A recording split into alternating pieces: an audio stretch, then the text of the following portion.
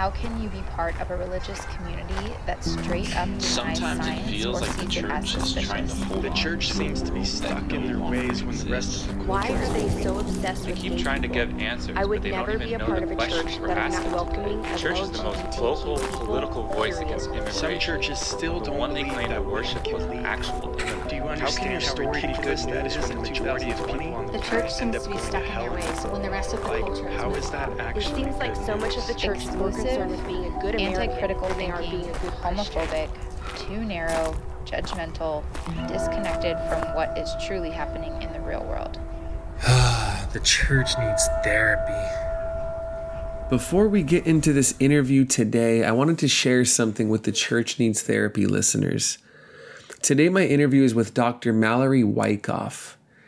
And before you listen to the interview, I wanted to let you know that she is leading a retreat in Nashville, Tennessee from January 13th through the 15th. This retreat is called Listening to Your Life Retreat.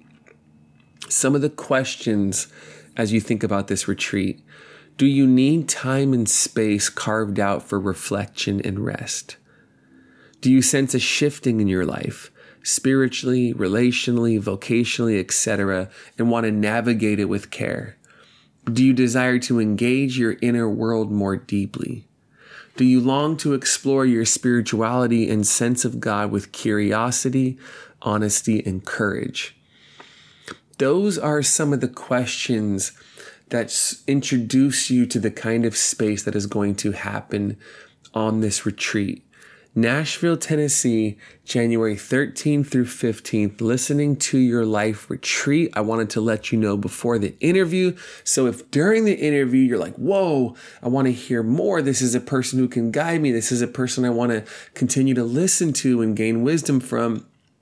Remember to come back to this moment so you can learn more information. And if you want to know all of the details for the retreat, go to MalloryWyckoff.com and you will find the tab for retreats, and it will show you this specific retreat, and it will give you all of the information you need. January 13th through 15th, Listening to Your Life Retreat. Welcome to the newest episode of The Church Needs Therapy. And today, our guest is Mallory Wyckoff. And Mallory is a writer, speaker, spiritual director, and peacemaker. It'd be interesting to think about, despite how connected those are, which one of those is actually the most difficult at times, because they're all so unique. She serves as key relationships officer with Preemptive Love, a global community of peacemakers working to end war and stop the spread of violence.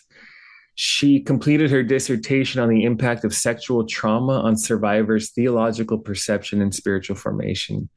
Mallory has a DMin in missional and spiritual formation.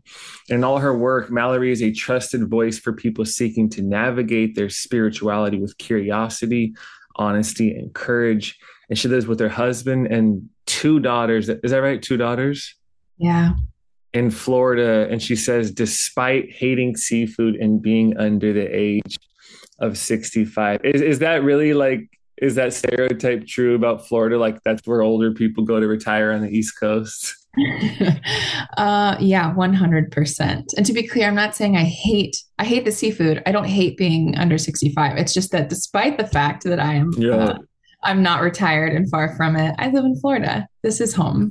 I think that one of the only reasons I know that about Florida is like Seinfeld. Like my house growing up was a very Seinfeld house, and it was like, we're going to Florida, or like Jerry's parents live in Florida or something like that because they're from the East Coast. Yeah. I don't live in Del Boca Vista, but it is a lovely place here. And her new book, God Is, which we'll be talking about today, is out now. So available anywhere online that you can get that. So the Mallory Wyckoff, the book is titled God Is, if you want to check that out. So let's stop there. Mallory, thank you so much for taking the time to be with me personally today for the interview, but also with all of the listeners as well. Oh, my pleasure. Thanks for having me, friend. Yes. I always think about, for writers, even for like theology professors or whoever it is, people think about the content of the work, but not people in theology don't always think about what they do as creative or as a part of the creative process. But it obviously is, whenever you're writing and forming and creating, regardless of the medium and regardless of what you're saying, that's a universal connection with people, is that creative thing. And I think about, for projects, the actual, engine and catalyst for something, for people who teach and preach and write, there could be times, this is an example, where you're watching a movie and it comes to like the crescendo and there's one line a character says, and that one line hits you and you're like, that's a teaching, that's a sermon, that's a book, that's a chapter. Even though you're not saying exactly what they said, that one engine did something to you that opened something up where you saw what this could be. We all have our unique ways that happen. So for the book, what was the initial energy source and engine that really got this project going? So I've thought about this a lot lately, and I've written about it a little bit, but thinking about how really, so to peel back, my training primarily is in theology.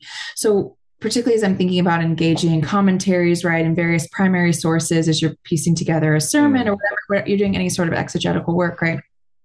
There's all of these external sources, and they can be helpful, right? But for this particular project, for this thing, this creative act, as you so rightly named, that I felt very much wanted to come through me and into the world, the primary source is my story. It's my life. There are risks to centering your own story, certainly, and I talk about some of those in the book, but my experience has just been that my story and my embodied reality keeps telling me the truth in a way that even some of those other sources and texts are not, right? And so that I wanted to stay there and really seek to be fully awake to and paying attention to my life and the ways that I have evolved and taken various shapes and forms throughout my almost 35 years.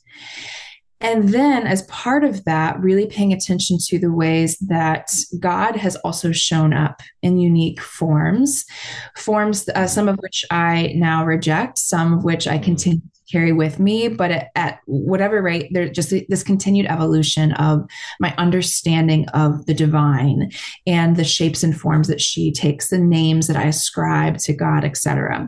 And as I write about early in the book, that those two elements, that is, right, my own kind of evolving, expanding self, and then my evolving, expanding sense of God, have been like two waves kind of moving together in the ocean. I cannot separate one from the other, right? They have both been part of the very same journey for me. And so just spending time really paying attention to that is part of where kind of the energy behind this book came, as well as then in paying attention to those things, looking at, okay, what are the implications of this beyond just my own story and narrative, but really thinking about how, and I talk about this throughout, but the ways that we think about God necessarily inform the way we think about everything and everyone else. And so even though I'm talking about particulars of my story or particular images or metaphors for the divine, the reality is we're pointing to the universal, or pointing to the much larger picture to say, how might this way of engaging God shape the way that we expand, the way that we change, the way that we think about everything and everyone else, ourselves included. And to me, that's really the crux of the conversation. Yeah, which is so important. And that's why when people are not used to or have not taken the time or have not looked or been introduced to voices that have been traditionally been on the margins and have been marginalized, by larger systems, I'm like, even in different conversations I've had, I'm like, when you study womanist thought, you're studying the reflection on God coming out of the experience of Black women, and you read it, you're like, it's flowing from the particularity of that experience. You're like, but this has something to say for everybody. Right.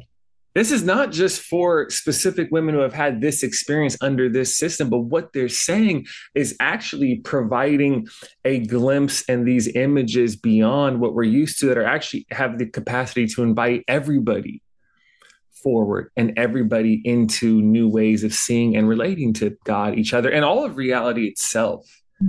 So go ahead. Yeah, I would absolutely. And that's one of the greatest travesties of any time you have a group that has been separate from whatever the sort of norm or default or accepted standard has been, that those groups remain often in the particulars, right? So it's almost like, so by way of example, what gets to appear is like this general sort of neutral setting of a community, of a worship space, but the women's group is going to meet separately, and that's where they will talk about some of the things I write about in the book, right? But it is segmented, it's sidelined in its own particular way, because it's assumed, and this is only for this one particular group. But as you named so well with this example of womanist theology, no, this is inviting each and every one of us to liberation, right? And when you encounter a wider, more open, more expansive understanding of everything, of yourself, of God, my experience has at least been, I get angry that those have not been open to me the whole time, right? That some of these views and voices have been sidelined, because I know, even though myself, I'm not a person of color, I am being so radically formed and shaped and changed by these voices, by these particular embodied theologies and liberation theologies, that I am so sad that I lived any of my life without that, right? And I only got this one or two other ways or these other constructs of understanding, it certainly makes me that much more passionate about wanting to bust those doors wide open, to say there's so many voices here who have something to say about the nature of the divine. May we never, ever keep those doors closed ever again. Yeah. And I think it's really helpful and empowering for people when you talk about not centering your own story when we think about like larger constructs of whiteness or whatever it is, but centering in the sense of like, this is my life. This is my embodied experience. This is the only way I see, experience, interpret, and give my life to the world. Like my life, the life of God is flowing in me and through me and as me. And this is my story. And that makes me think, James Finley says, like, God always or only comes to us autobiographically, because this is the medium. This is how we interface with the world. And I think the permission for people to, specifically for the book, name God out of their own experience, connected with their tradition, but out of their own embodiedness through what they're doing. It's funny because it could be a sense of permission, but that's what we all do. Sure. Like we're just, even if it's uncritical, that's what people are doing because we're flowing out of who we are. Right. It is absolutely our only option. It is what we do. And I will say, I think some of us in particular have been conditioned to believe that actually doesn't have much validity. People are doing theology on the fly at all times, right? Whether they even know what that word means or not. That's just what we do. Is we only have our lived reality from which to make sense of all things, right? From which to make sense of the divine, et cetera. But for some of us, we have not been told or not been given that permission that you mentioned to believe that actually that is the very space in which there are words for naming God here to be found that only can be found in and through your experience, and that there's an invitation for you to name those in a fuller way, to a fuller audience even, right? I know that particularly for women, though that's certainly not the only group, but we're often conditioned to believe, no, actually the real sources of authority are external to you. And so that's part of why even one of the chapters I write about God as being wisdom within, it's this idea of reconnecting to believe, no, you have wisdom inside of you, right? You have access to this at all times. And the ability to do that sort of theology work, regardless of what your training is, regardless of what your sensibilities are. And like you said, even sometimes it's in uncritical ways, but it's still, this is the only place that we have to make meaning of. And so if that's the theology then that people create, the systems of understanding that they construct, if those don't then also have purpose and meaning and value in the particularities of our lived experience, then they're pretty worthless, right? I use this line in the book about like thinking about hands digging in the dirt and tending to soil, or hands that are changing diapers, or that are caring for aging parents. And it's like, if theology cannot meet you in the flesh and blood reality in those places, it's not worth the shit you get on your hands when you do those tasks, right? It's just not. And so part of it is seeing that for yourself, but also looking at, are there ways that either yourself or particular groups have not been given permission to believe, no, this is actually the very site of where you are being invited to engage. Yeah. So with the embodiedness, with what you're describing of particularities in the book, so you write in sort of talking about the book, those who have felt alienated by the typical ways of describing God in Christianity will meet God anew. So you're providing fresh metaphors and images with the focus on feminine, with a certain degree of focus on feminine images and metaphors as well. Here's my question, and we've already started getting at some of these things. Why is this ability? Why are these new metaphors and images or this sense of freedom to create our own images and metaphors out of our own embodied experience? Why is this liberating and empowering for some? And why would it be, let's say, for those who haven't felt alienated, who have not been marginalized, who have had access to privilege and power, so namely in our context, white males, why would that group of people not see some of this as liberating and immediately empowering, but they might have resistance or they might have problems with some of these alternative metaphors? Like, it's liberating for some, but there's an immediate resistance by other groups. Why would that happen to different groups of people? Sure. Well, just to say, do you think most white guys in power are on board with everything you're saying in all of these alternatives? Oh, always. Answer. No, just to say first that, sometimes even both the welcomed liberation or the resistance don't often come in the camps that you might expect, even, right? There are even certainly some women readers, I think, who are going to encounter resistance when they read some of this. It is different than what they've been given. And for all of us, it is very easy to conflate our prior experiences of God or beliefs about God with God, right? We believe that they're actually one and the same, and we don't allow any sort of distance between those two. And so when someone begins to come along and write a book like this, right, and begins to talk about this lens through which we view God, these beliefs, these understandings, these images, then people think you're actually changing God's own self, right? And what I'm simply saying is, no. Those are two separate things. And two, we've been given one singular lens, really, by and large, through which to view and understand the divine nature. And it is necessarily limiting. And I think it is absolutely just as limiting whether or not you and your embodied reality reflect the image of God that is most often presented. That is, this old white man, right? Or even just a white man in general. Even if that is your embodiment, and therefore you have the privilege of connecting to God in those particular ways and seeing yourself represented in God in those ways, you are still being limited in that regard, because even so, there are still narratives saying this is the right way to be the white male. This is what power looks like. This is the level of vulnerability that is allowed or not allowed, right? This is what you can or can't do with your emotions. This is what you should or shouldn't care about. All those narratives are still very much connected with any of those images that project and say, this is what it means to be man. This is what it means to be white, whatever. And those are all limiting. So for any of us, whether, I myself and my embodiment am not reflected in that male God, or someone who is, I think the invitation stands just the same for any of us to actually see that there is always more to the divine nature in some ways that feel similar to our own experience, right? We get to see ourselves reflected there, and also beyond that. So even write in the book, right, that God is all and none of these things that I'm saying about God, right? Because ultimately we're always talking about mystery and the more and the beyond. But hopefully that never stops us from still trying to say things that are meaningful and worthwhile.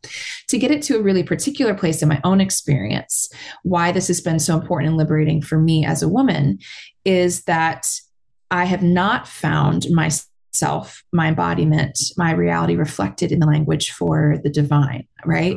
The pronouns that I used for God in so much of religious and Christian literature, in hymnology and theology, in rituals, in just, regular kind of vernacular, I don't fit into that, right? I'll never be a father. I don't understand that experience fully.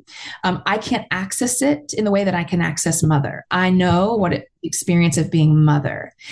And if my only way of engaging God is through some sort of mediated experience to go, well, I'm not like father, but I can try to understand it through someone else, then there's this distance that is created that is fundamentally collapsed when that distance is collapsed, when instead I get to just engage God as mother, and immediately she comes to mind. Immediately I have an image for what that knows. I know what it feels like for me to have my 3-year-old's, head on my chest the night before as I rocked her to sleep. I can recall that image as then I seek a space, a bosom like that, where I can feel safe and loved and known and at rest and peace, right? That's a different thing than if God is only construed in masculine ways, because that's not my reality. That's not my experience. And so I just got tired of having to always translate things for myself and translate these experiences, and to always have to encounter God in these mediated ways, to instead just go, nope, God is more than that. And God can be reflected in my own lived experience. And I want to write about it. And I'm going to read a quote of yours to get at the second part of the resistance, by groups in power who are fine with these metaphors, used to the convention, benefit from the systems that sort of have this language as a part of the culture. You write, I think it's in the end where it's like a conclusion where it's just God is. And you write, you can't defend chattel slavery or Jim Crow segregation if God is a Black woman. You can't keep women subordinated in their place if God is sacred feminine. You can't deny the dignity and humanity of LGBTQ folks if God dances in and through and around every binary a culture can erect and sacralize. And you end that part by saying you can't amass weapons and fortresses and call it holy if God is a vulnerable peacemaker who transmutes violence rather than perpetuates it. So with that said, why would people who are used to power be uncomfortable with new images and metaphors for God? Because why would there be a resistance to or an uncomfortability with alternative images beyond God as Father, masculine images, etc.? Is that a threat? Does that make people feel uncomfortable? What do you think is a little bit of what's happening there? I think it's happening at different levels. Sometimes it's just a very basic, this is new, this is different than what I've been given before. And so my default is to feel a sense of resistance, right? It's like the Croods movie. Like if it's new, it's scary or bad or whatever. Precisely. And none of us is immune to that, right? That's a natural response for so many of us. And so anytime I'm engaging these types of conversations with folks, I'm always wanting to engender the sense of curiosity, right? Rather than judgment or critique for whatever surfaces in me, even to the resistance, is I noticed that I felt I felt like I rose up there for a second, almost like to combat what I was just hearing. I'm curious what's behind that. What's fueling that sense of resistance that I'm feeling. So sometimes it's just at that level, and that's natural and normal, I think, to the ways that we're wired as human beings, to evolutionary processes, etc. And thankfully, we're not stuck there, right? We have the capacity to think really thoughtfully and critically, and then to move forward into more expansive and gracious ways of making meaning. Sometimes it happens there. And it also happens at larger and more systemic levels where if, you can just pull back for a second and just acknowledge that even when we say God, what we're talking about it's this symbol for what we believe to be and ascribe to be the greatest idea or concept or sense of power, of truth, of beauty, of love, right?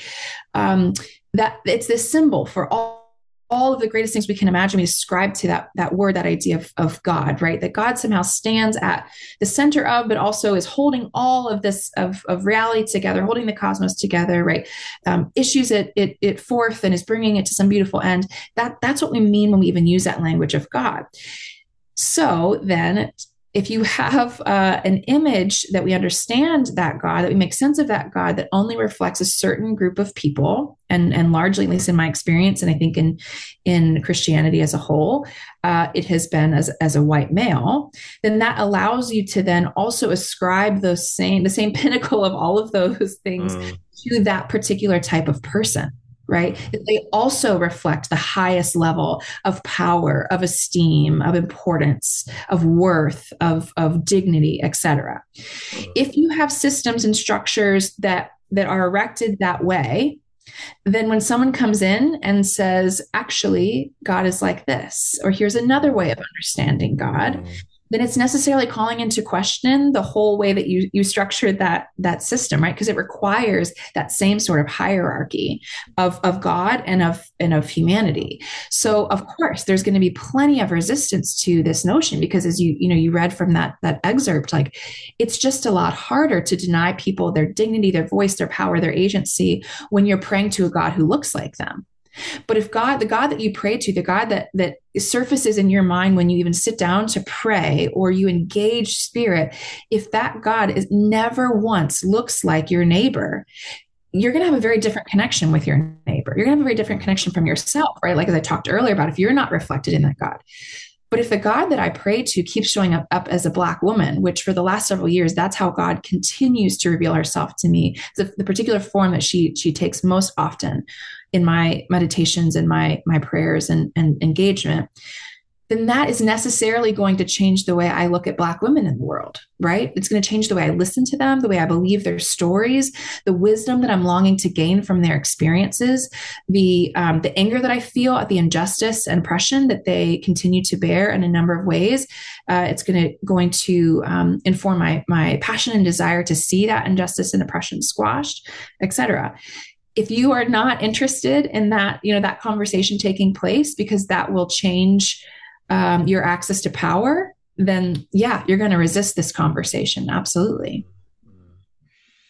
Yeah, that's I think those conversations and naming some of those ways, and even like the graciousness and the wisdom to be like, look, when there's an immediate resistance to something that's just new, that's normal. Your ego contracts. There's something unfamiliar. This is the response, but there is a space beyond that, especially when you recognize that, to start moving forward in new ways, and then to speak to the larger, systemic resisting, clinging, which from my perspective, at this unique cultural moment we're in the US specifically, there's a lot of clinging to power. There's a lot of clinging to whiteness and to old ways that things have just been able to operate, not uncritically, but the voices have been so on the margins, that I think people have been able to stay in the same spaces, in a much more isolated way and much more comfortably. But now it's getting harder and harder for people to ignore injustice, to ignore a lot of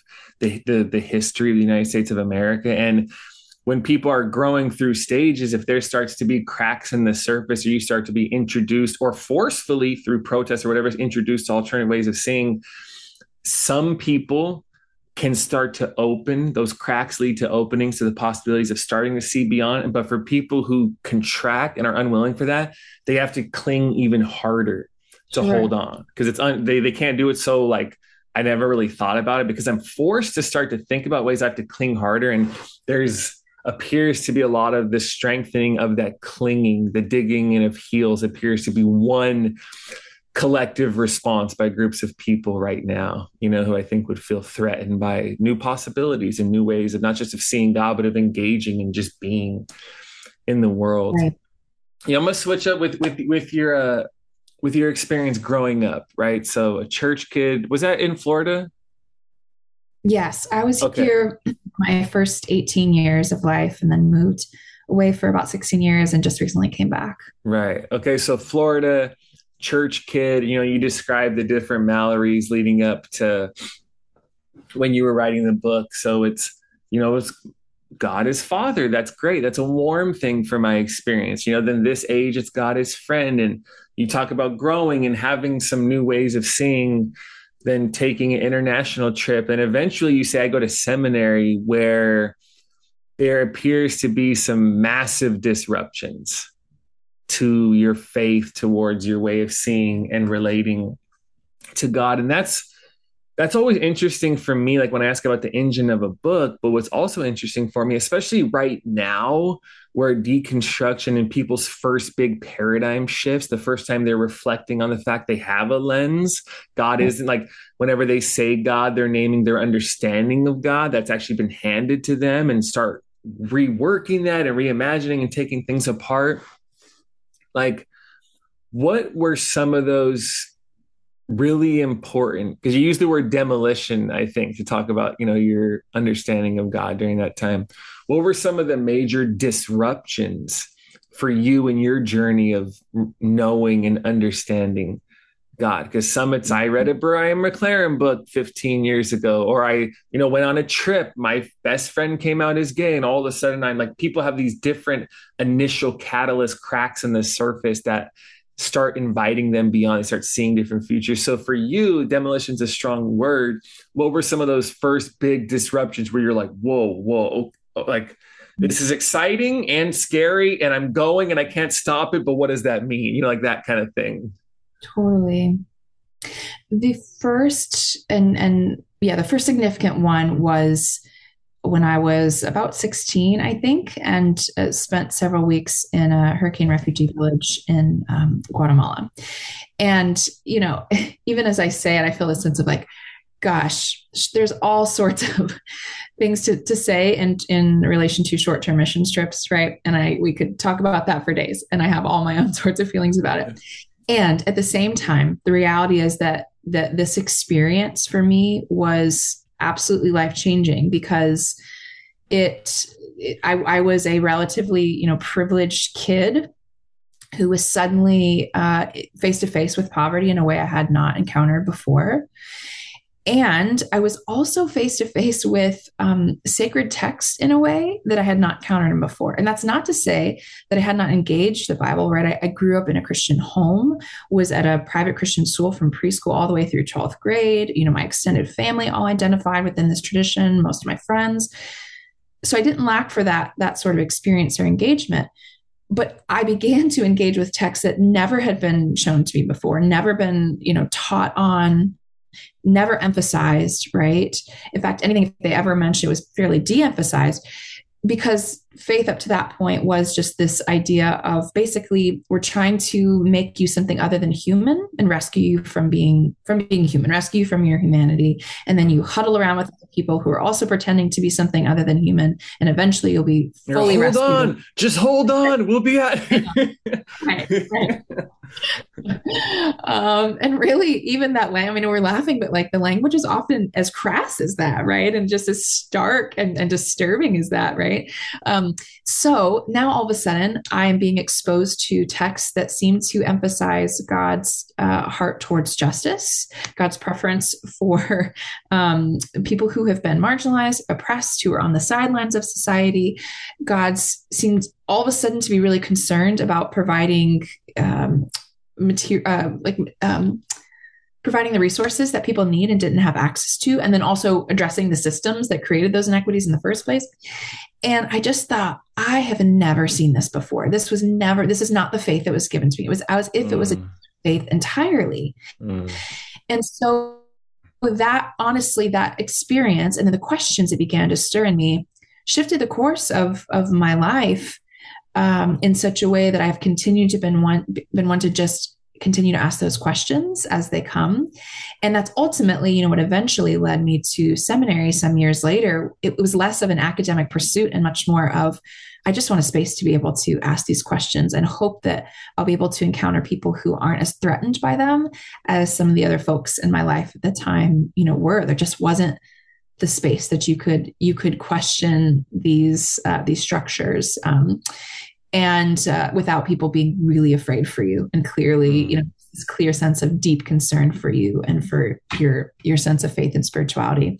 And so also that was one of the most significant ones. And then, seminary, of course, was a really disruptive time because it brought what were there like at seminary, right? It's just like you go there, you're like, if you want to, unless it's like extremely fundamentalist place, it's like if you want to be sure of and have more confidence holding on to the current beliefs you have, like seminary is not the right place to do that.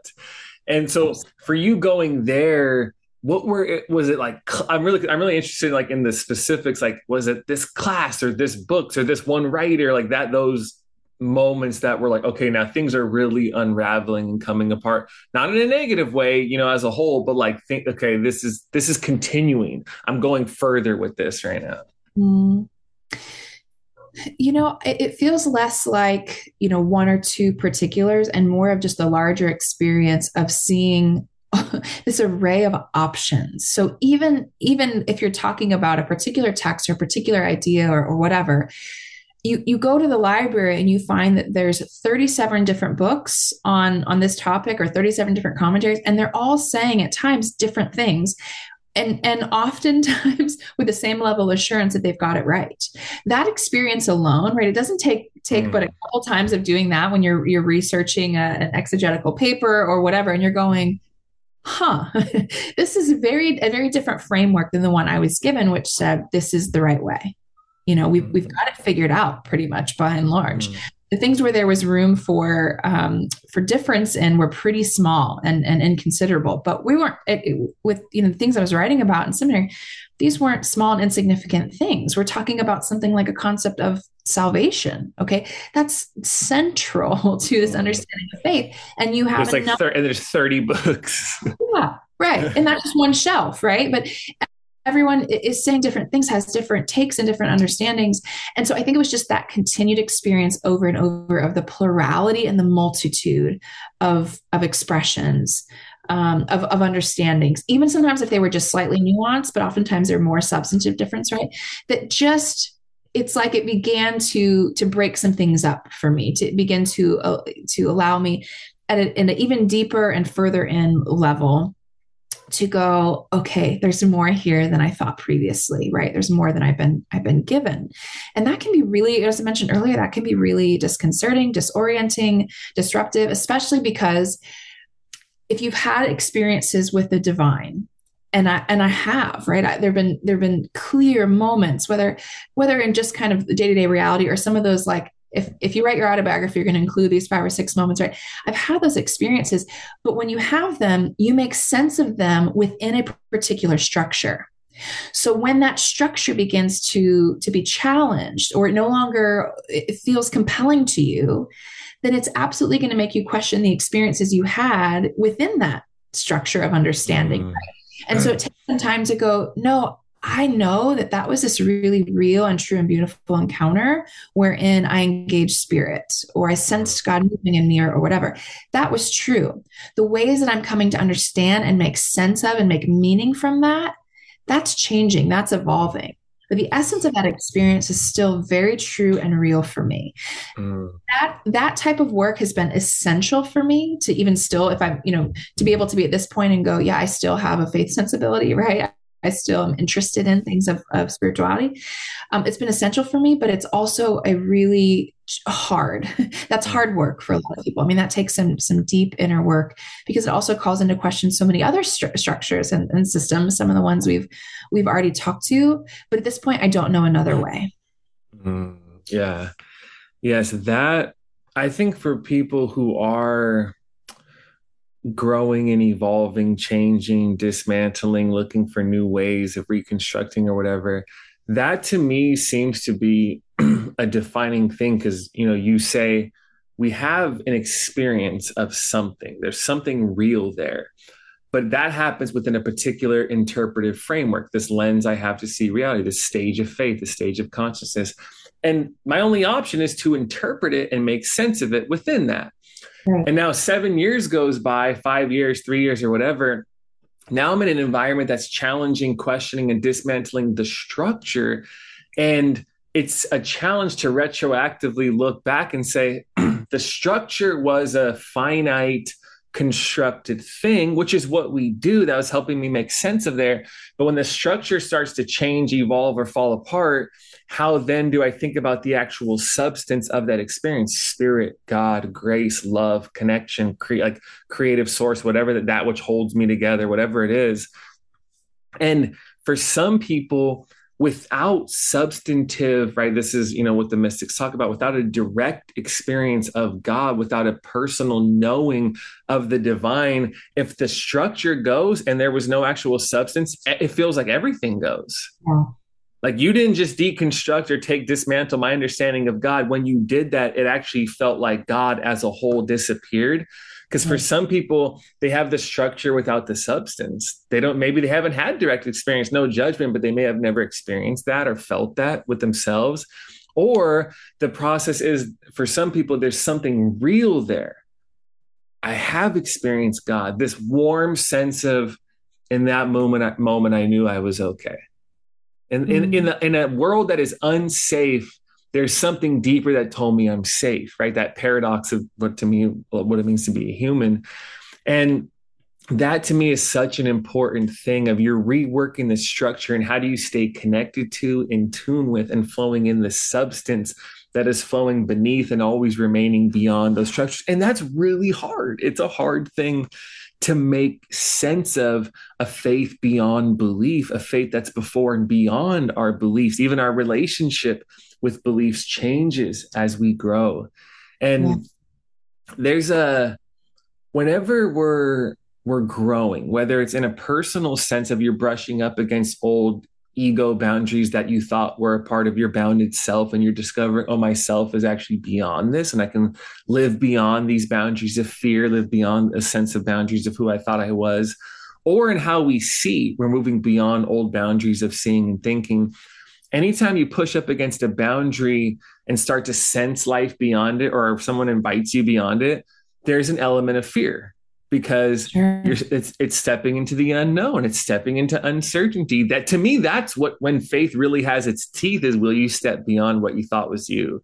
Will you step beyond what you thought was God? And ironically, perhaps it's the Spirit inviting us beyond those very places, right?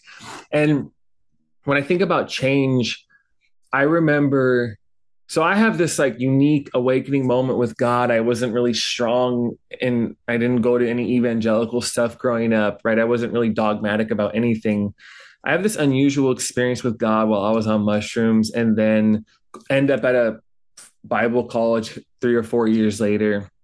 And they were like, here's God, here's the framework. And it was cool. Like, I'm like, you have to learn the rules to know how to break them. That's what Bible college was for me. And I'm super grateful for that. And I had a good experience with people. I didn't have to be there that long to be like, my life is beyond just this, but I'm grateful for this because it helped ground me. Right.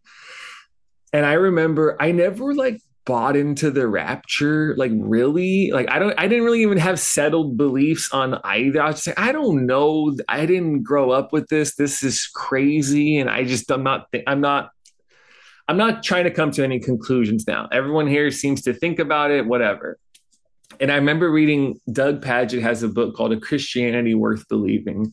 So this is like the summer of, 2008-ish. And my wife and I's apartment in Costa Mesa in California, I'm like sitting by the pool reading. And he just presents such a compelling and beautiful vision of new creation. And we're not escaping here. We're healing this.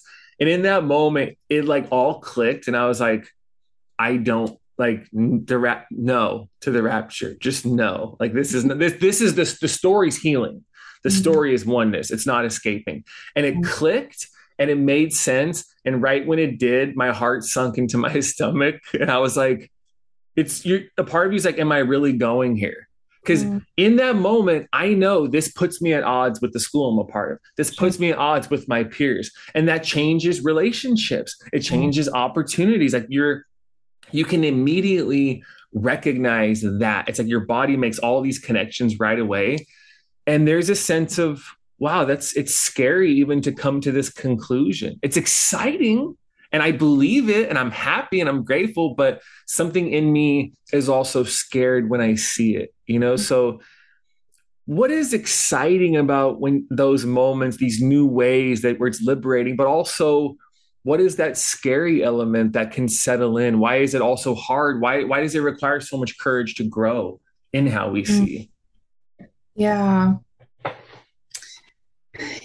I think at this point in life, I've had enough of these movements and iterations and these sort of like clear evolutionary shifts where it's like you've turned a page and you can't you go back, whatever the new sense of understanding is, that I approach them with excitement. At this point, that really is my dominant feeling. There's this sense of anticipation, and because I feel moved by love, capital L love, into this next, right?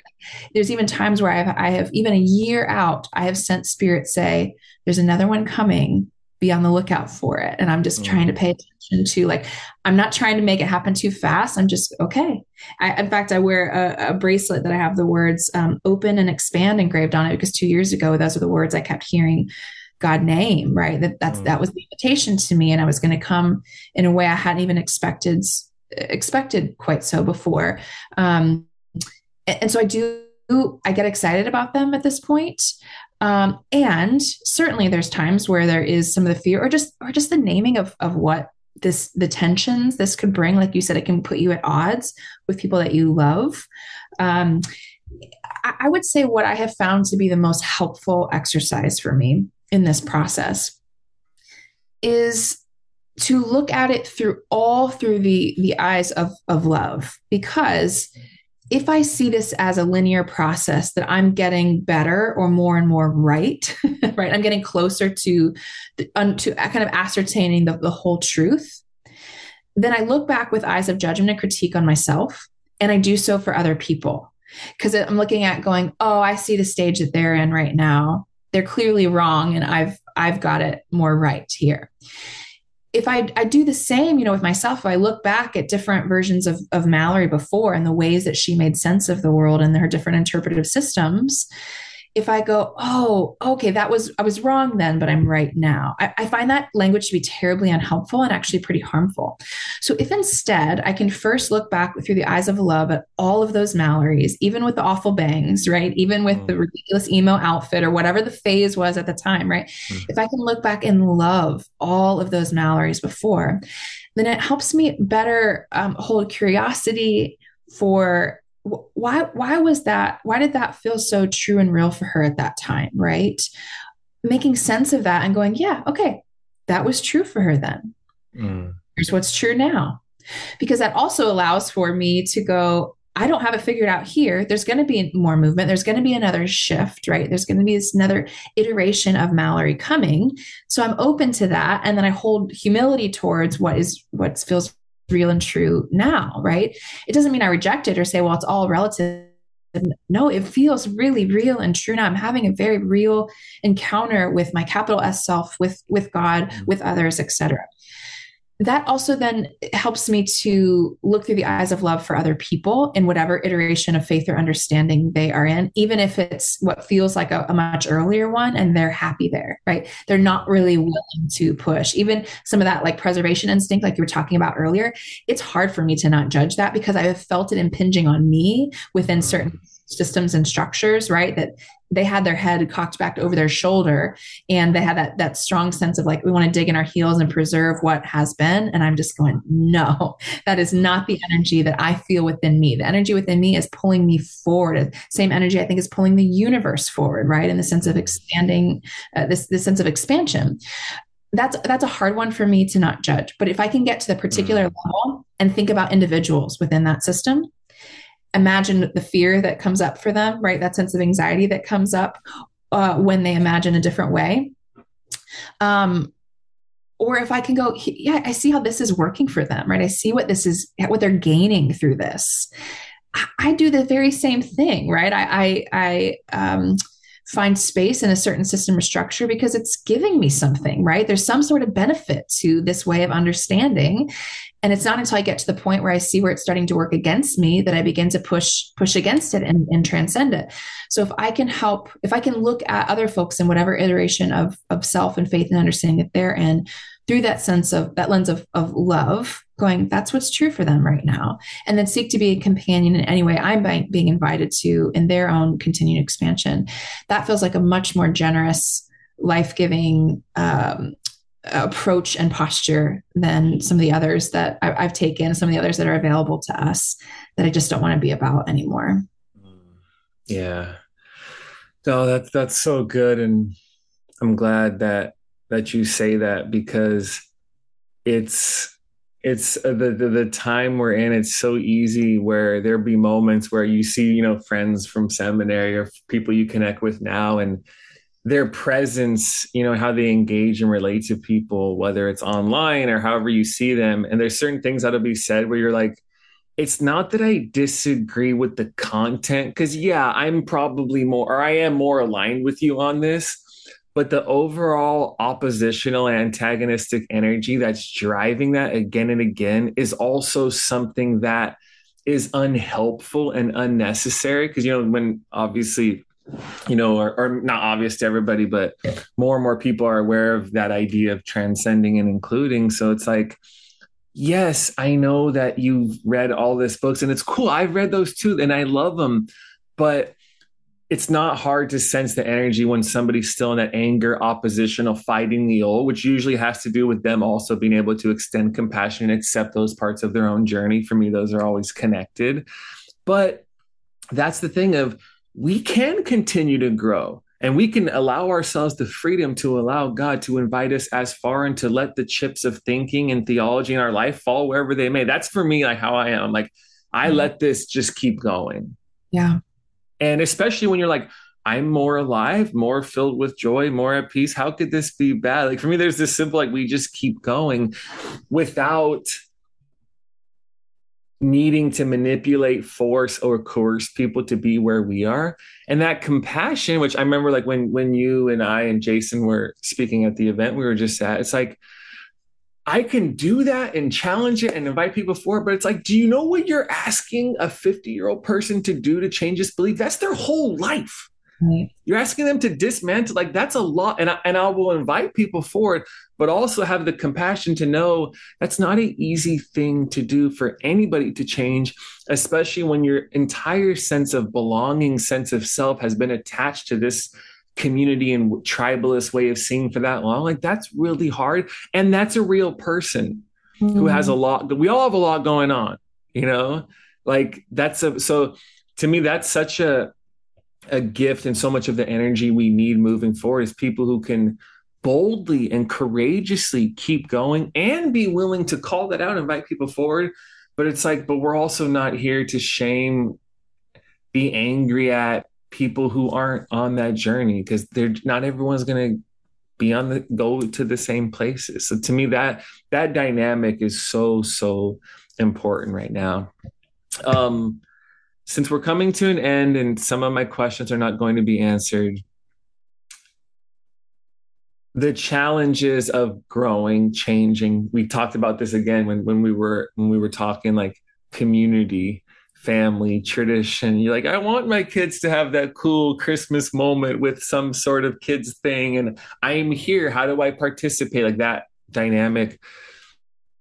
In the midst of your experience of that, for you right now, where are the concrete spaces, embodied spaces of hope or resurrection that are giving you life and help, which those are the spaces that lead you towards the sense of, like, we are moving forward. This is good. And because, at least for me and my personality, I know when I'm disconnected from people, I can feel myself. It's easier for me to, my initial response will be a stronger form of cynicism within. And I'm like, oh, I'm not feeling as connected to people right now as I want to be. I know that about myself. So what are this hopeful spaces you're like, this is life, this is resurrection, this is good, and it's a part of, like, the energy of continuing to keep going and a part of the joy of this whole experience? What comes to mind, honestly, is just the journey with particularity in the last 3 years of just some deep inner work and doing some of what you're describing and some of what we're talking about, but within my own self, right? Holding compassion for these parts of me and their own preservationist instincts and why they've developed, these fears and anxieties around change or vulnerability, right?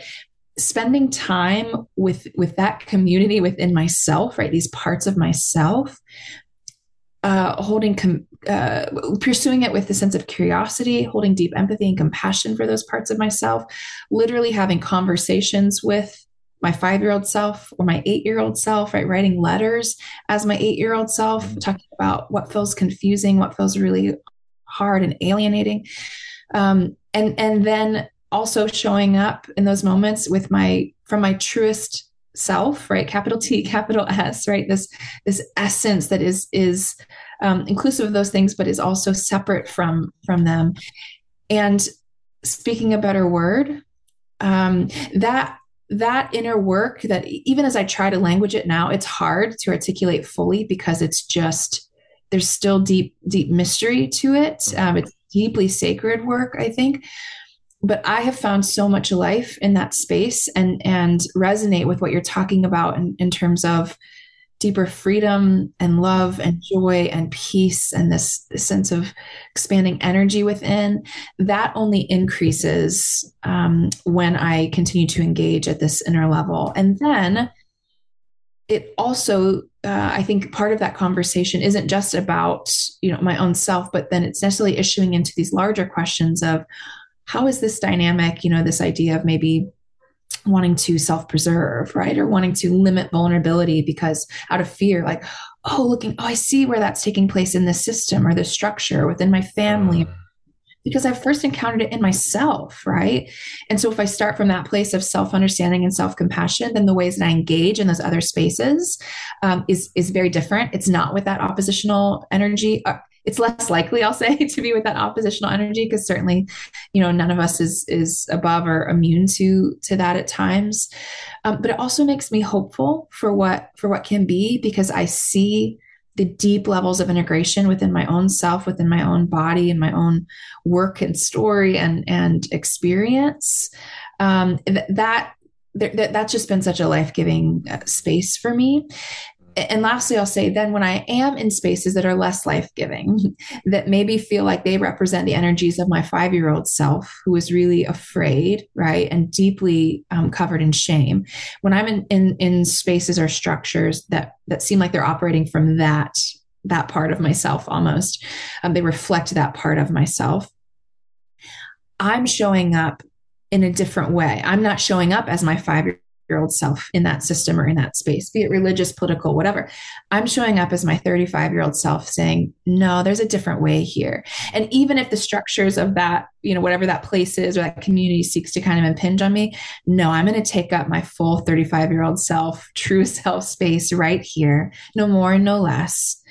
And allow that to be a compass for me about how I navigate this space, whether I do navigate this space, right? Whether, no, this is too confining, this is too limiting, whether this is harmful for me and other people, or whether there's some room here for us to explore, to move towards more gracious and loving and redemptive ends, to participate in the healing of all things. If there's room for that, maybe I can still show up here, even if it doesn't reflect everything I'd long for it to be yet, right?